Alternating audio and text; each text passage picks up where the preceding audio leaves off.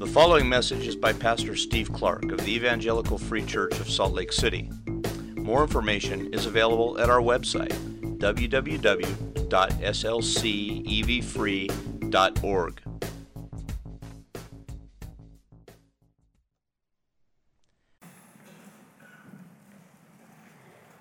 Father, as we sing, we now again echo in prayer, will you please show us Christ? We'll speak in English words, we'll listen to English words here, but you're the one who has to show, you're the one who has to reveal him. So please help us to see with seeing eyes, to sense him in all of his goodness and all of his glory and all of his sweet grace. And draw us then to be faithful followers, faithful ministers on his behalf for the sake of his name among all peoples. So show us Christ and then call us out to follow him and do the work of making that run. This ministry and this church, Lord, you have to make it run, so please do that. And I ask for that now. As we look at your word now, will you make it clear? Help us to understand it, make my words clear, and make our listening clear, and show us Christ. It's in his name that we pray. Amen.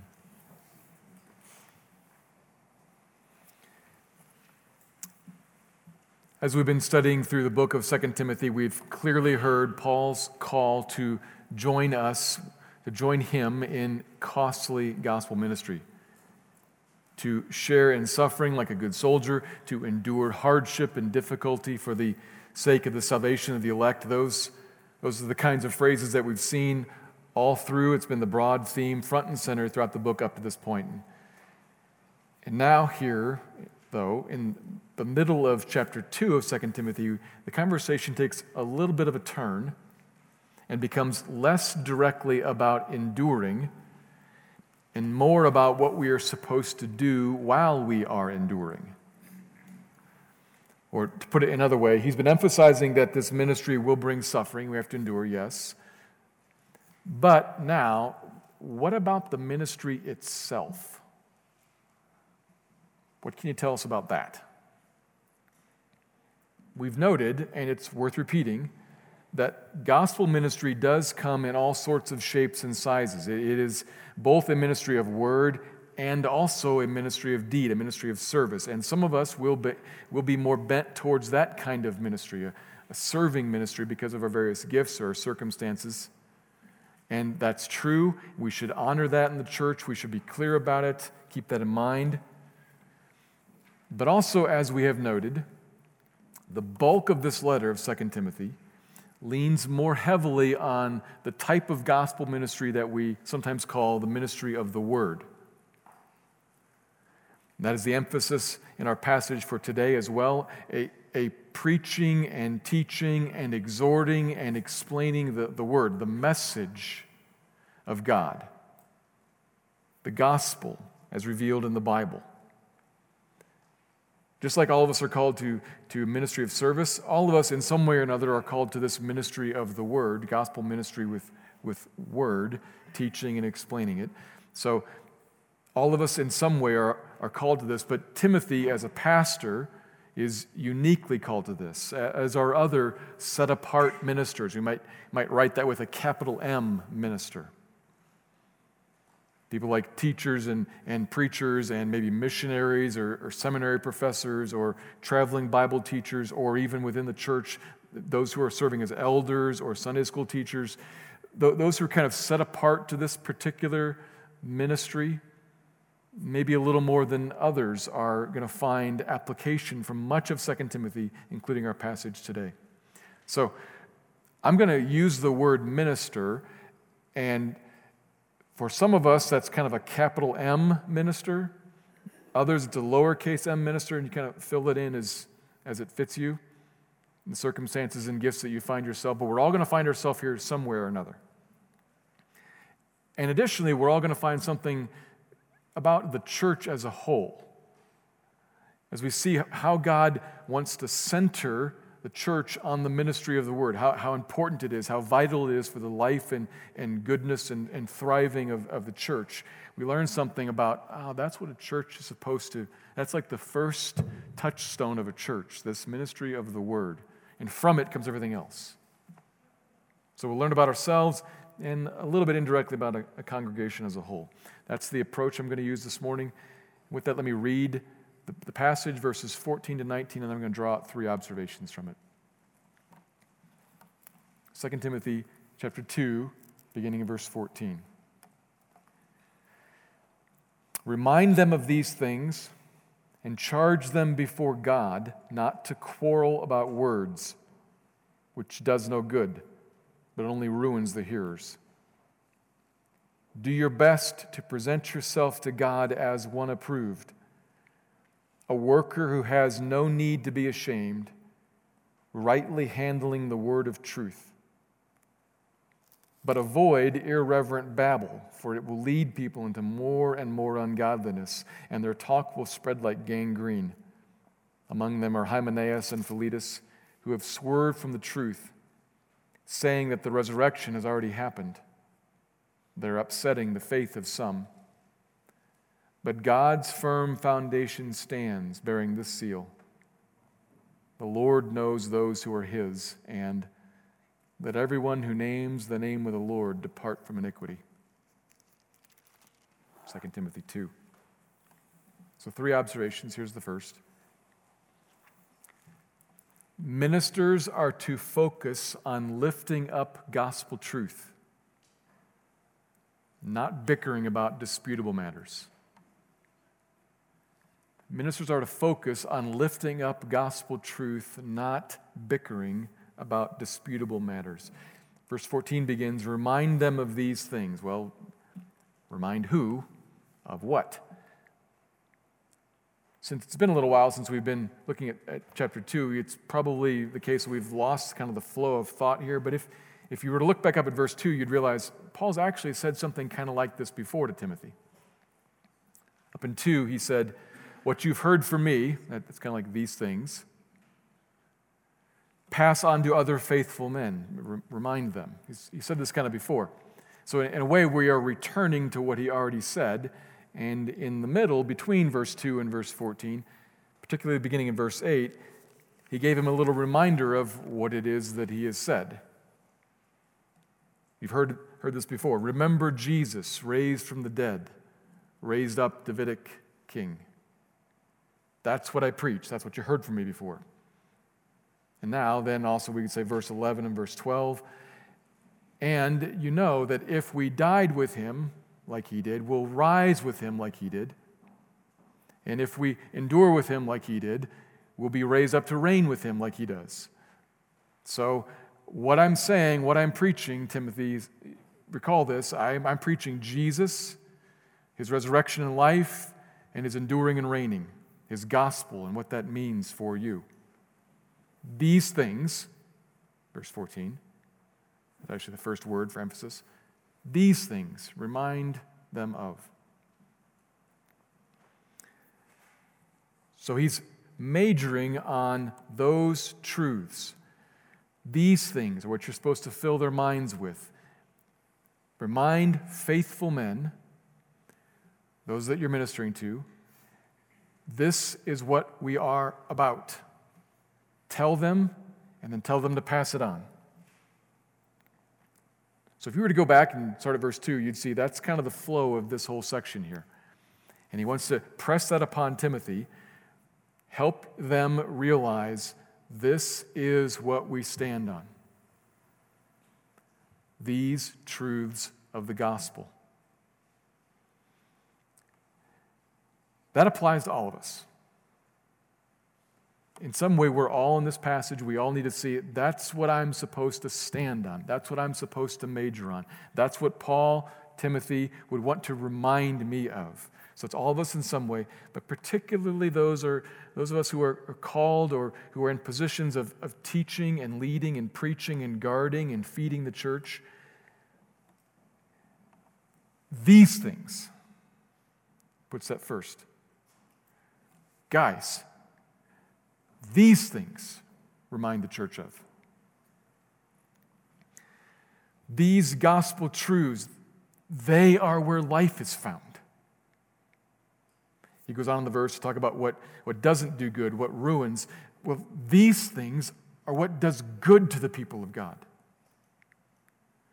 These things, what leads them into life, these things is what draws a people on to think about and to consider God and what He has done and what's true of us and how we can walk with Him and find life.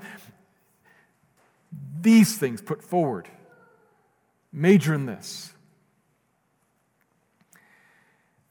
And then don't, verse 14, this is important.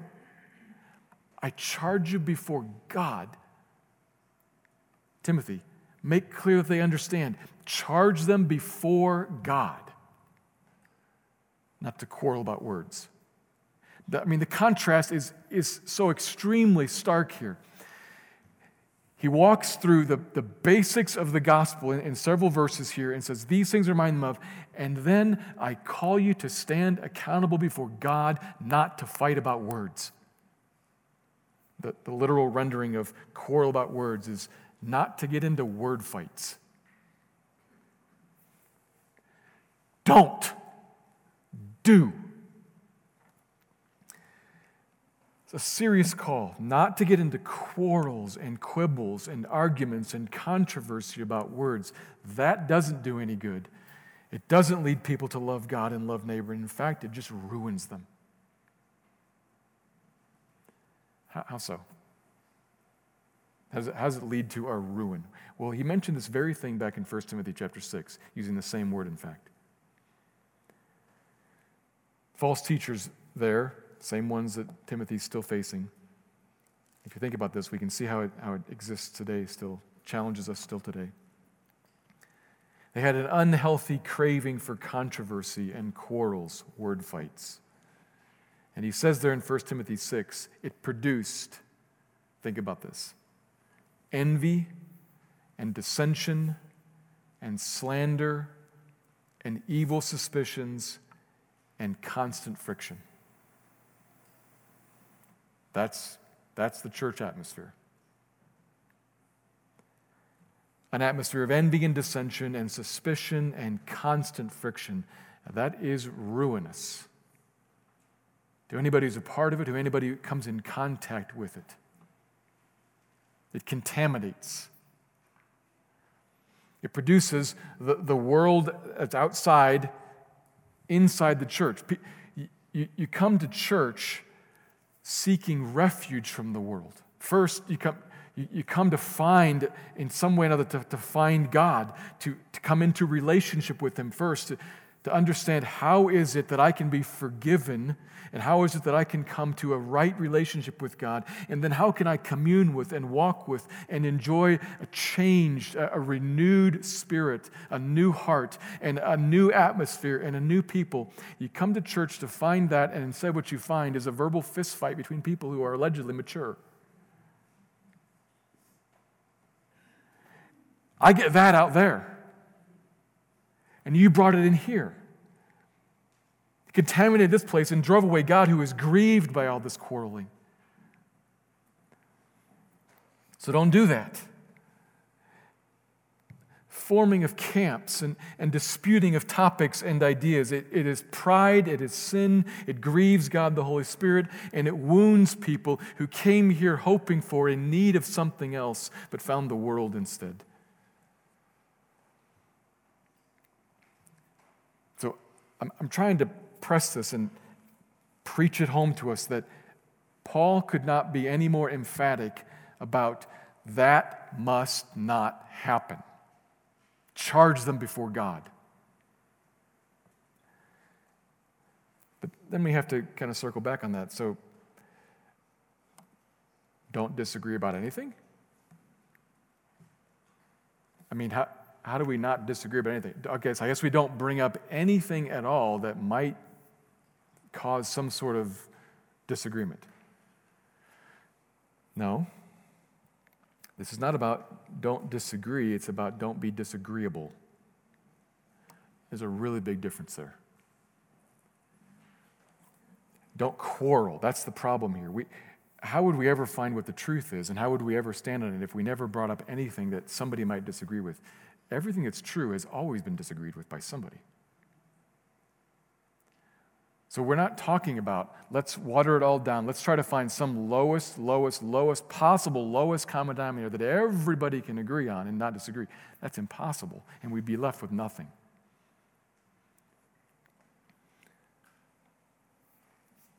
It's not don't disagree, it's don't quarrel. Particularly about things that are not at the core of the gospel, and therefore we can find, disagreement does not endanger a person standing before God. Things that we might call disputable matters. Important matters, but disputable, and not at the core. It's helpful to think about kind of a target with a bullseye in the middle. And if you think about the bullseye in the middle is the core gospel. That which, if you disagree on this, you're not a Christian. And out here are a collection of things that I sort of maybe think on Tuesday, and maybe my opinion changes on Wednesday. I don't know. And as you get closer to the core, each one of us should have an increasing conviction. And the statements, the affirmations, the denials, they become increasingly clear. But we're not going to fight about it until we get to the core. That comes up actually in verses 16 and 17. We're going to keep the lines. We're going to keep talking. And I think, we talked about this morning in the life training class, I think part of the wisdom of God is shown in this. Why could he not have made everything equally as clear as the central core? Because out here, where we disagree about things that we find important, we then get to illustrate to the world something that's even more important, the greatest of these, which is love. I stand across the line from a brother or a sister. We agree on the central core, but here's a line, and I stand across the line. I think X, and you think Y. And at the end of the day, after we discuss it and disagree, not in a disagreeable manner, we remain in disagreement and we link arms in love. That's not how the world works. The world says we either can't agree and so we won't connect, or we'll just not talk about that at all. We'll avoid it. No, we don't avoid it. We talk. And we disagree in love. And that shows the world through us something about Jesus. I think there's something sweet there. So it enables us to talk about things that are really important, like end times things. What do you think about women in ministry? How about miraculous gifts for today? Important Bible topics. Or maybe we could add in things like politics or economics or educational choices. We could add in a bunch of different things that are important to us in different ways, but are not the center. And we can say we disagree and we talk about it, but we will not be disagreeable. We will contend for the gospel. We will not be a contentious people on all these other matters. We must not be. Charge them before God. That's tricky, for sure, but it's helped out by the first part of it. If we remember what we major on, what we stand on, what we lift up is the truth of the gospel. It kind of puts everything else in perspective. A tricky balance, yes, but an important one. Ministers are to focus on lifting up gospel truth and not bickering about disputable matters. And that's all of us, and in particular, those who are in positions of leadership and teaching. It's Paul's first point. Then he moves on. Second observation. Ministers are to labor to accurately handle God's word and reject ungodly error. Ministers are to labor to accurately handle God's word and reject ungodly error. And as soon as I say that, it might say like, well, didn't you just say we're not supposed to quarrel about stuff? But then you said reject ungodly error. There's a difference here, which is important. We'll come to it in a second. Get this in verse 15, which is a well-known verse, perhaps more so for the end of it, but the beginning of it is where the command lies. Do your best, he says. Try hard. There's effort here from the gospel minister. Do all that you can, Paul says, to present yourself to God as one approved. The picture here is one of a job review or a performance evaluation. And Paul wants Timothy and all ministers to realize there is a time coming. There is. As a Christian, when you will stand before God for His evaluation of the type and quality of work you have done. That time's coming. For all of us. And especially for those of us who have some particular gifting and circumstance in which we preach or teach. We will all place ourselves before God and say, essentially, can you picture it? There it all is, Lord. There it was. What do you think? And He will have a thought. And it will be the correct thought. He will think accurately about all of it. And that may sound daunting, and it should. We will give an account for the life we lived here, even as Christians. Even as Christians. Jot down 2 Corinthians 5, if you wonder about this. You can look there and see. Paul there also says, we Christians will stand before the Lord and give an account for the deeds done in the body, whether they be good or bad, and receive some sort of commendation or not. That's for Christians. Not, let's be really, really, really, really clear here, not judged about whether or not we're approved of by God for eternal life. Not judge whether or not we're forgiven, not in that sense. If you are in Christ, if you're a Christian in Christ, that question is settled. That question is settled. You're in Christ, for sure, end of discussion. We stand in grace, forgiven. Stand in grace, forgiven. But as God, through Paul, tells us, we jot, as I said, you can jot down 2 Corinthians and you can look there. That's what he says for all of us. And then we could also read in several other places that those of us who are teachers, who take this word and open it and teach it and preach it and explain it, there is an even greater accountability for what we've done with God's word in God's world in front of God's people. So there's a warning there. Don't presume to be a teacher. That's true. And there's something sobering in that which we should keep in mind, and realizing that, don't we all, when we realize there's a moment of accountability coming, doesn't it always drive us away from sloth and laziness and indifference so as to strive to do the job well, which is exactly what the command is. Do your best. Take it seriously. That should be sobering. We don't want to stand before God ashamed of what we lay out in front of Him. Now, sometimes I kind of feel myself kind of bumping up against something here, because sometimes we don't relish thinking about God like this, particularly as Christians. We don't relish talking. I don't enjoy talking like this. And we don't often know how to put together love and grace and mercy and try hard so as not to be ashamed. How do I put those things together? Well, in some way we have to say, that is what the verse says. A worker who has no need to be ashamed. Do your best. So in some way, there is a point where we will stand before God and He will evaluate it. And we need to know that even at that point of evaluation, He is still the God of grace and mercy who loves us deeply. And I think, how I put this together at least, I think part of the love and the grace and the kind disposition he has for us is to tell us now what's going to come, so as to move us to a spot where we won't have any need to be ashamed.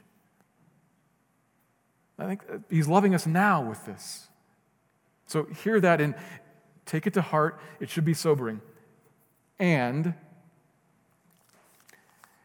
ironically, I think there's something that is supremely helpful in the very thing that's sobering. Helpful in this way, that it speaks to, and I think answers, the other large, maybe even the larger part about what's challenging about this verse. At least for me.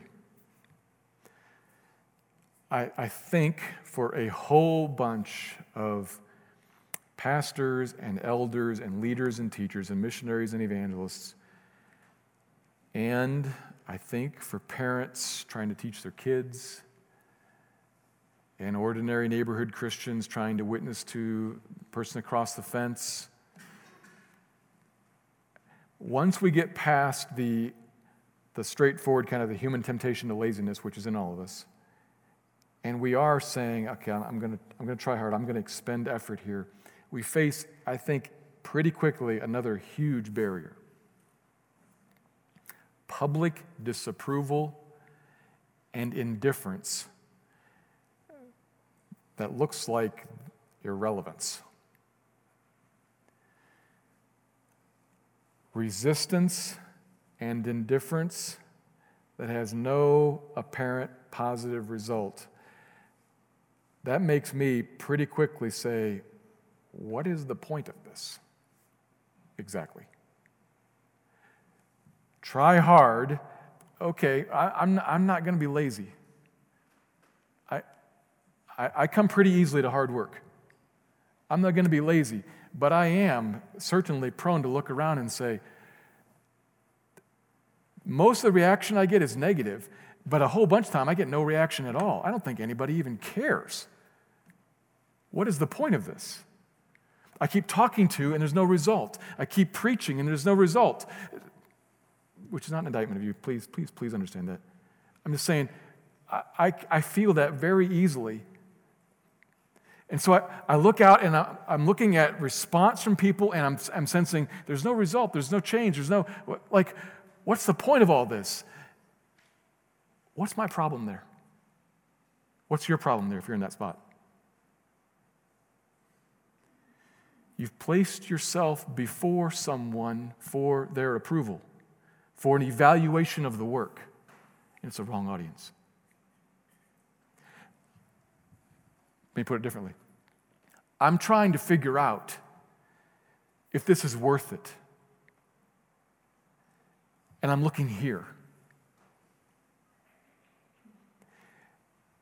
The exhortation is present yourself to God as one approved.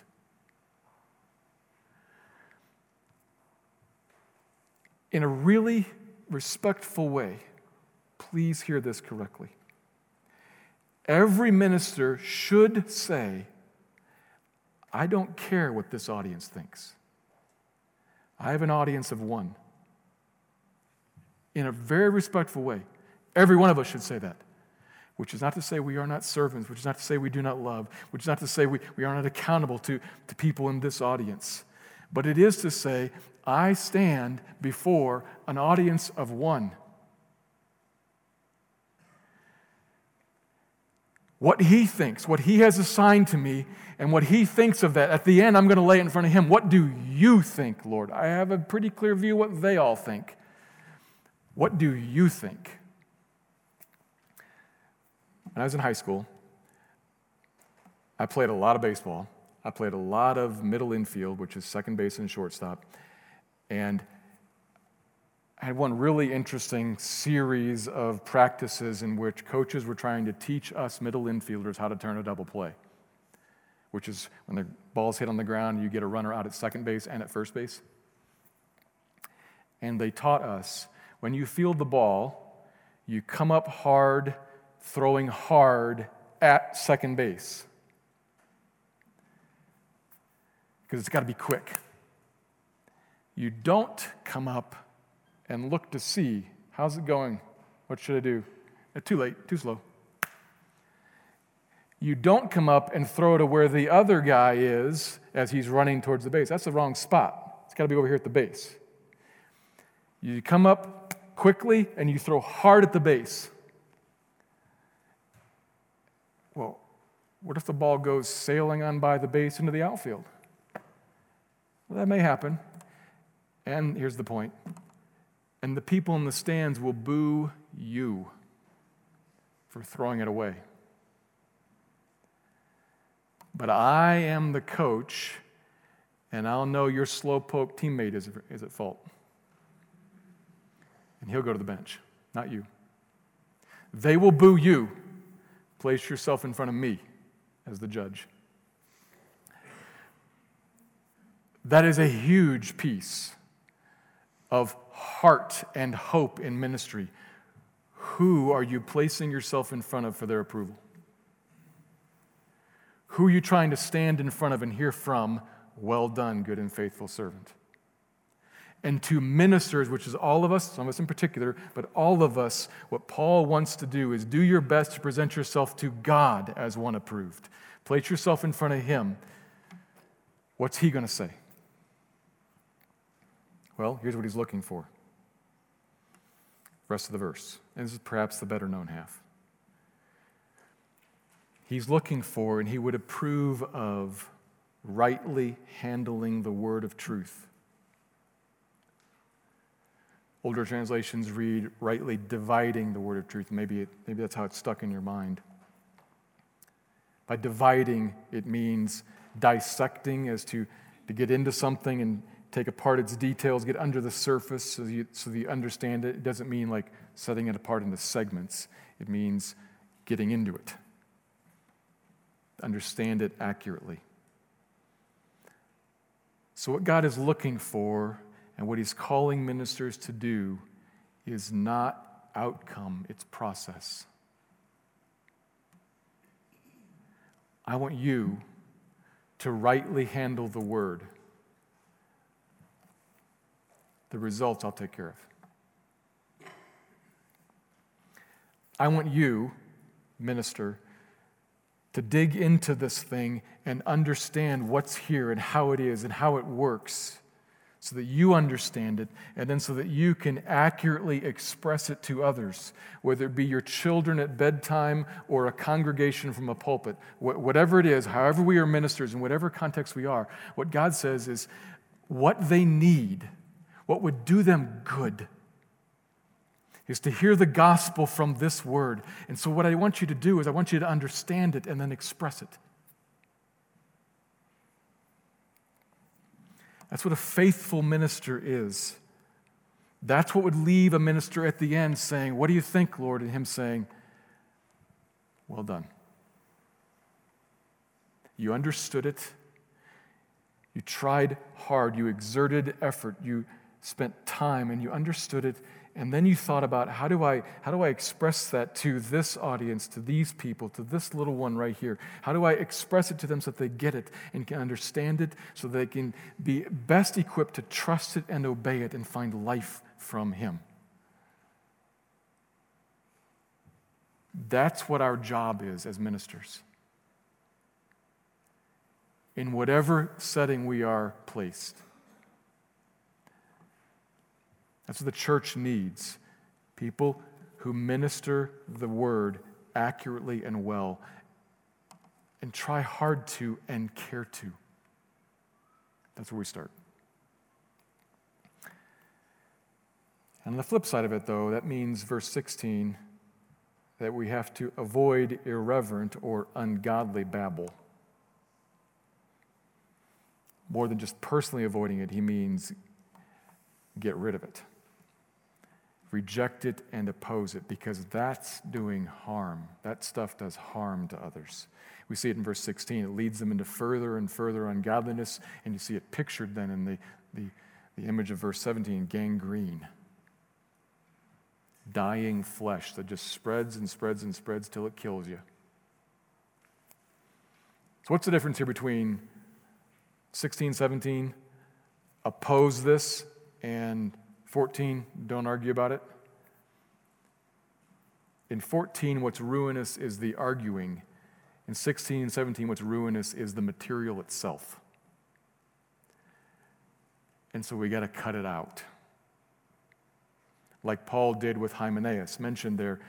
He mentioned in 1 Timothy how he'd actually cut him off, how he'd sent him out of the church. Well, here he has a different sidekick, and they're spreading this, not disputable matters, they're spreading this idea that the resurrection has already happened, which if you follow the logic through means that he's redefining what the resurrection even is.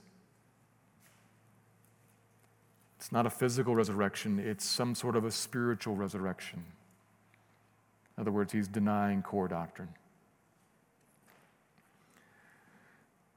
No wonder it's upsetting the faith of some, and if we don't do anything to oppose that, we're not doing our job. So we don't want to quarrel about words, but we must stand against ungodly, destructive falsehood. How do we do that? Well, in part by teaching the Scriptures faithfully, and in part by obeying them ourselves when it says things like, warn such a person once, and then set him aside, like Paul did. Put him out of the church to protect the church. They can and they will teach whatever they want out there, but they cannot be allowed to teach that in here because that will kill. And a faithful minister says, I'm not only going to teach the truth, I'm going to reject what's false. That's also our job. So we major on the gospel and we avoid quarreling about words. We dig into the Scriptures to understand them accurately and cut off what's wrong and bad and destructive. And lastly, here's the third point. We do all this with a great confidence. Here's the third point. Ministers labor in confidence that God keeps his people. Ministers labor in confidence that God keeps his people. This is the last verse, verse 19, and it comes in this position where if you're reading through these verses and listening to the sobriety and the severity of the warnings and the exhortations here, there could be a bit of uneasiness in this passage, because it could sound like this. Okay, hearers might be ruined, verse 14, and people led into more and more ungodliness, even into death, 16 and 17. And there are people around who have swerved from the truth and are spreading all this. And it's unsettling the faith of some in verse 18. The church, the whole collection of people in the church, it all seems kind of like that. Unsteady and kind of a little bit wobbly, and it's constantly threatened, and there are people circling around like wolves around a flock, and they're nipping and they're biting, and they're looking just for some opening to get in and kill. And I had better do my job, or the whole thing's going to fall apart. The wheels are going to come off this cart and it's going to collapse. It's up to me. I'm solemnly charged before God, and I'm going to be held accountable. What did I do?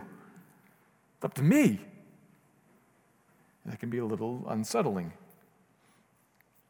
And then along comes verse 19, thankfully. That's not going to happen.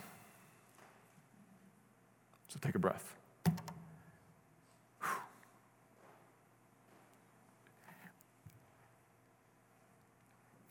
For me, I speak this in the context of a church, and constantly worried about the church like this. Maybe you're an elder and you think like that too. Maybe you're a pastor and you think like that too. Maybe you're a parent and you think like that about your kids. I'm like doing the best I can to family devotionals, and we pray together, and we go serve at some particular ministry outlet, and we talk to our neighbors, and read him the Bible, but the whole thing feels like this, because I know very well that his heart loves Instagram and everything that's on it.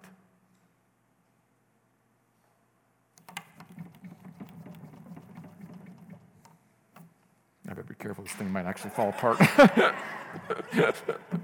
It's going to be a little looser than it was at the beginning.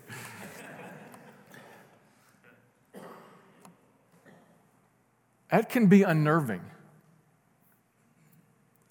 And it can be very relieving to read, but God's firm foundation stands, bearing this seal. So we've got firm foundation, stands, sealed. There's actually another word in there. There are a handful of words that say solid, established, not going anywhere, secure. Nope. Not because you, Steve, you parent, you teacher are going to do a great job, I just know it, but because God keeps the church. That's why it's not going anywhere.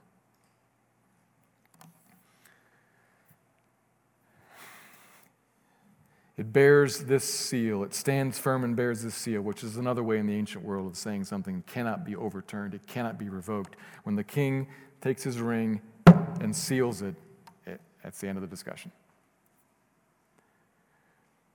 A firm foundation, solidly standing, the true collection of the faithful, written across this immovable, unshakable, solid collection of people, the true church, are two statements that tell us all we need to know about this uncertain situation. And it's a very dramatic collection of statements.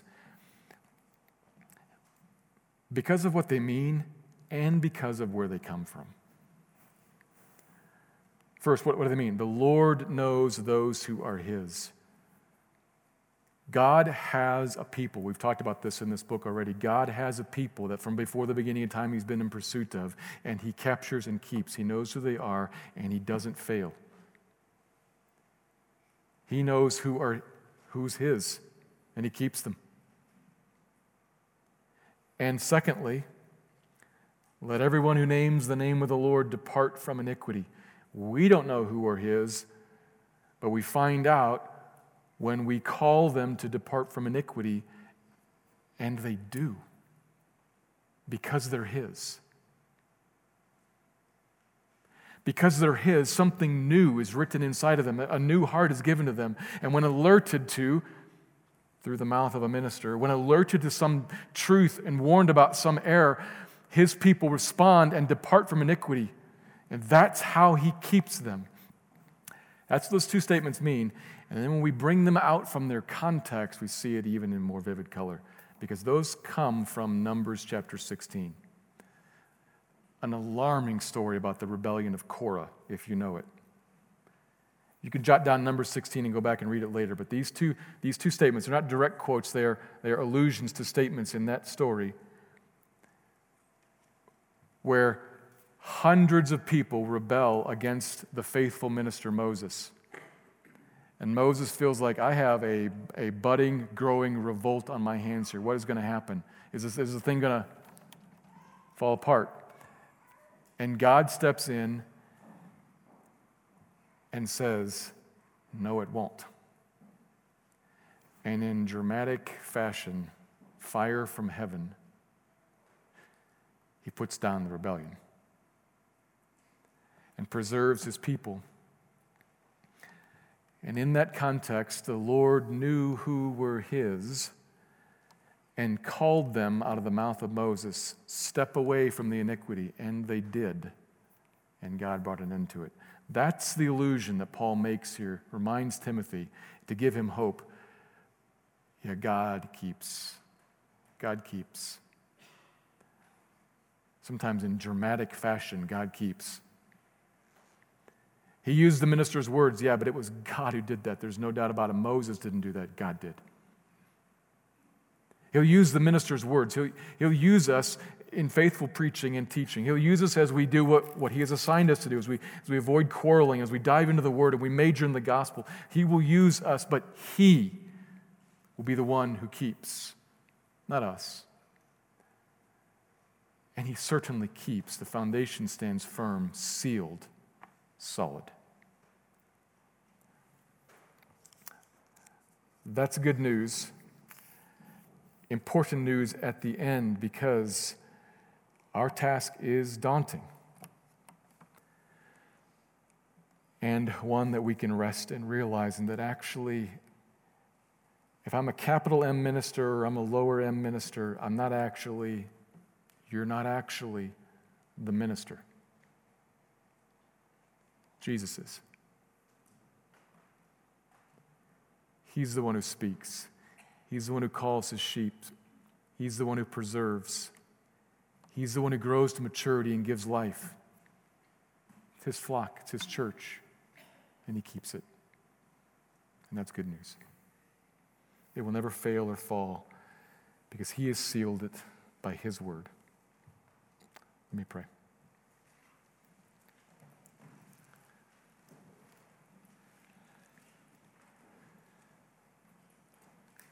Lord, will you do two things here now for us? Two things that come to my mind, at least. Maybe you would want to do a third or fourth that you know best. But I'll ask you, will you cause us to rise to the challenge first? In whatever capacity we find ourselves engaged in ministry of the word, will you stir us to do it well? To try hard, to take your scriptures seriously, to stand on the gospel. Stir us to that end, Lord. And then secondly, will you give us hope that you're actually the one doing it and you always succeed. So stir us to action and give us confidence, please. Build your church. Cement your people into it and give us life from your word. We're going to turn now to communion, and as we do that, Lord, will you continue to meet with us? And we take now, not the spoken word, but we take your gospel message in these visible elements. We just take it kind of in a different way now. We hold in our hands rather than hear in our ears. We hold in our hands an emblem that reminds us of the blood, an emblem that reminds us of the body broken. And so will you keep preaching to us, ministering to us your truth, your gospel. And so build us up, please. Do that now as we commune with each other and with you. Thank you, Lord. We trust this time to you. Amen. Thank you for listening to this message by Pastor Steve Clark of the Evangelical Free Church of Salt Lake City in Salt Lake City, Utah. Feel free to make copies of this message to give to others, but please do not charge for these copies or alter the content in any way without permission. We invite you to visit our website at www.slcevfree.org or call us directly at area code 801-943-0091. Our mailing address is Evangelical Free Church of Salt Lake City, 6515 South Lion Lane, Salt Lake City, Utah, 84121.